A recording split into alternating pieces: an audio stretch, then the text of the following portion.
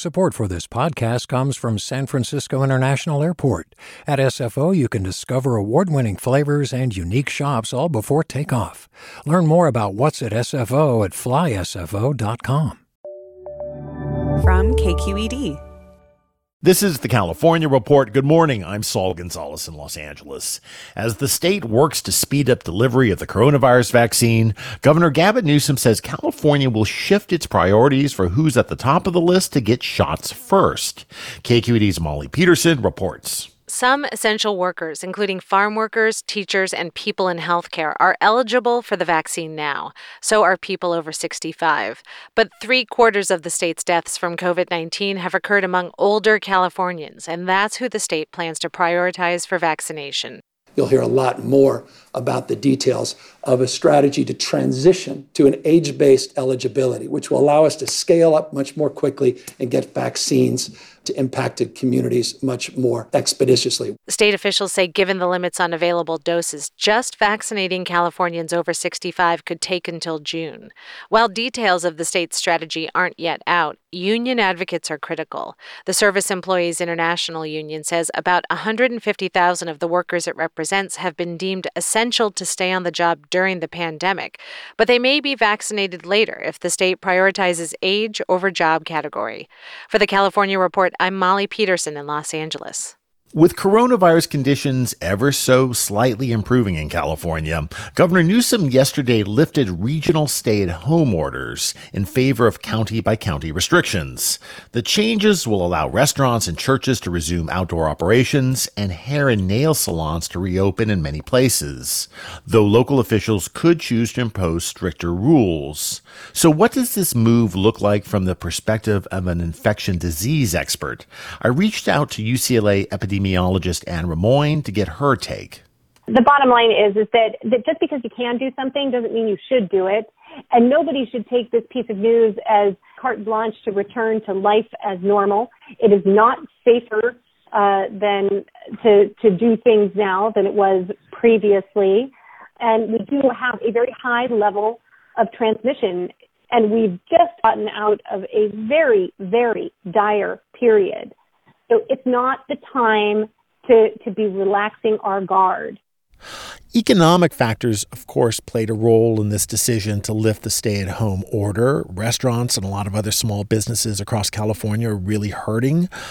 But if you could take out those economic considerations and just make this decision purely based on public health to reopen, would we be doing this right now? I would guess that we probably wouldn't. If we didn't have to balance the economy with public health prevention and control methods, I'm sure that we would not be opening up as quickly as we are right now. But nothing happens in a vacuum. That was UCLA epidemiologist Anne Rimoin. Following Governor Newsom's decision to lift the stay-at-home order, Los Angeles County, the epicenter of the pandemic, also decided to reopen restaurants for outdoor dining and hair and nail salons for indoor business. That should give a boost to LA's economy, which is slowly starting to recover from the pandemic. But there's still a very long way to go. With more, here's KCRW's Benjamin Gottlieb.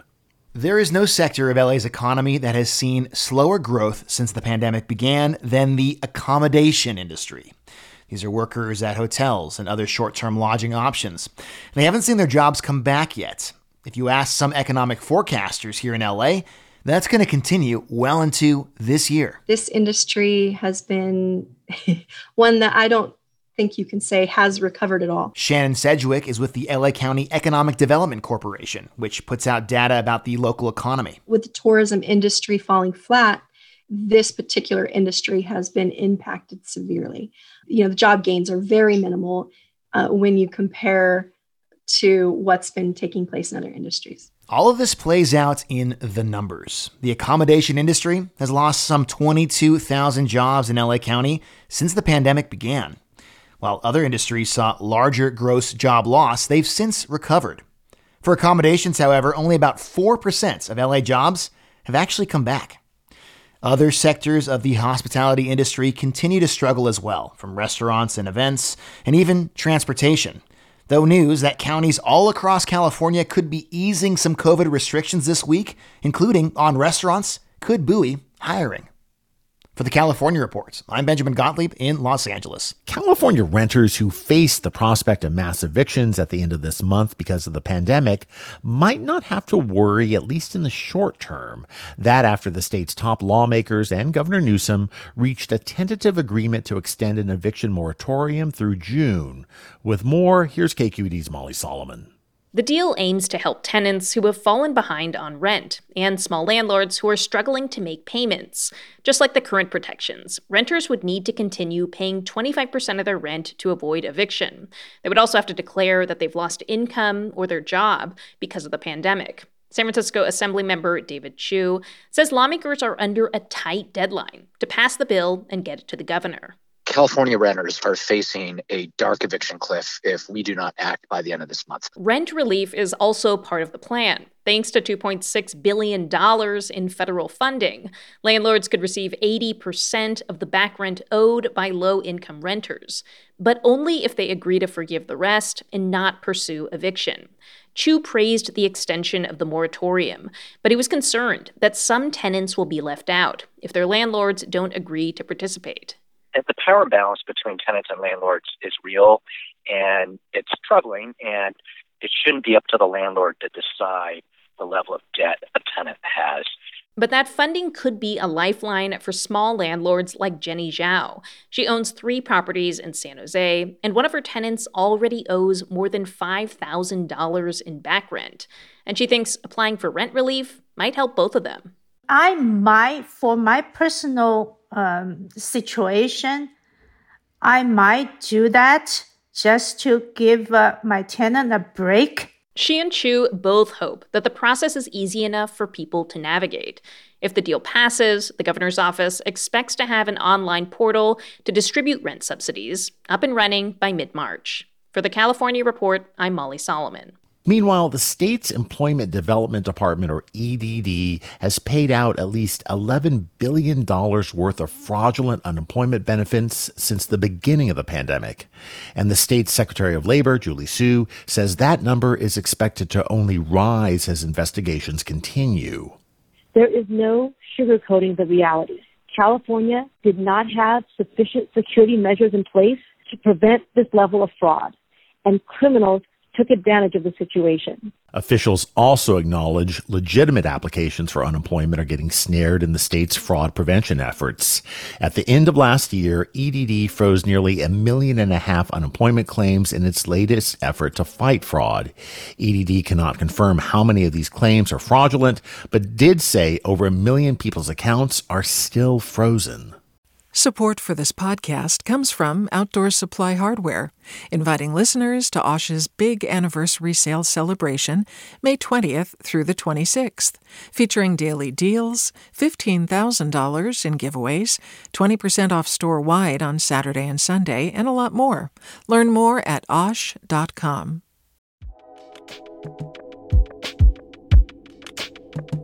Did you ever wonder what it's like to live alone? Hidden in the woods, not speaking to a single soul for 30 years. Or wander the desert, uncover a hidden well, and dive to the bottom of the deepest water hole for 2,000 miles. The Snap Judgment Podcast takes you there with amazing stories told by the people who live them, with an original soundscape that drops you directly into their shoes. Snap Judgment. Listen and subscribe wherever you get your podcasts.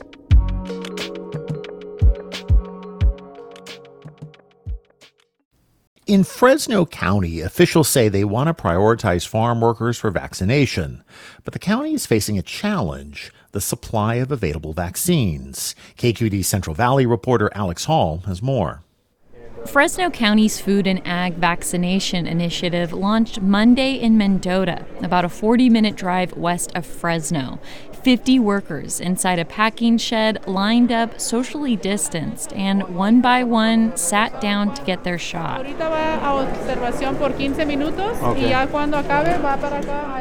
This was just the first group of the roughly 3,000 workers Fresno County plans to vaccinate in the coming days.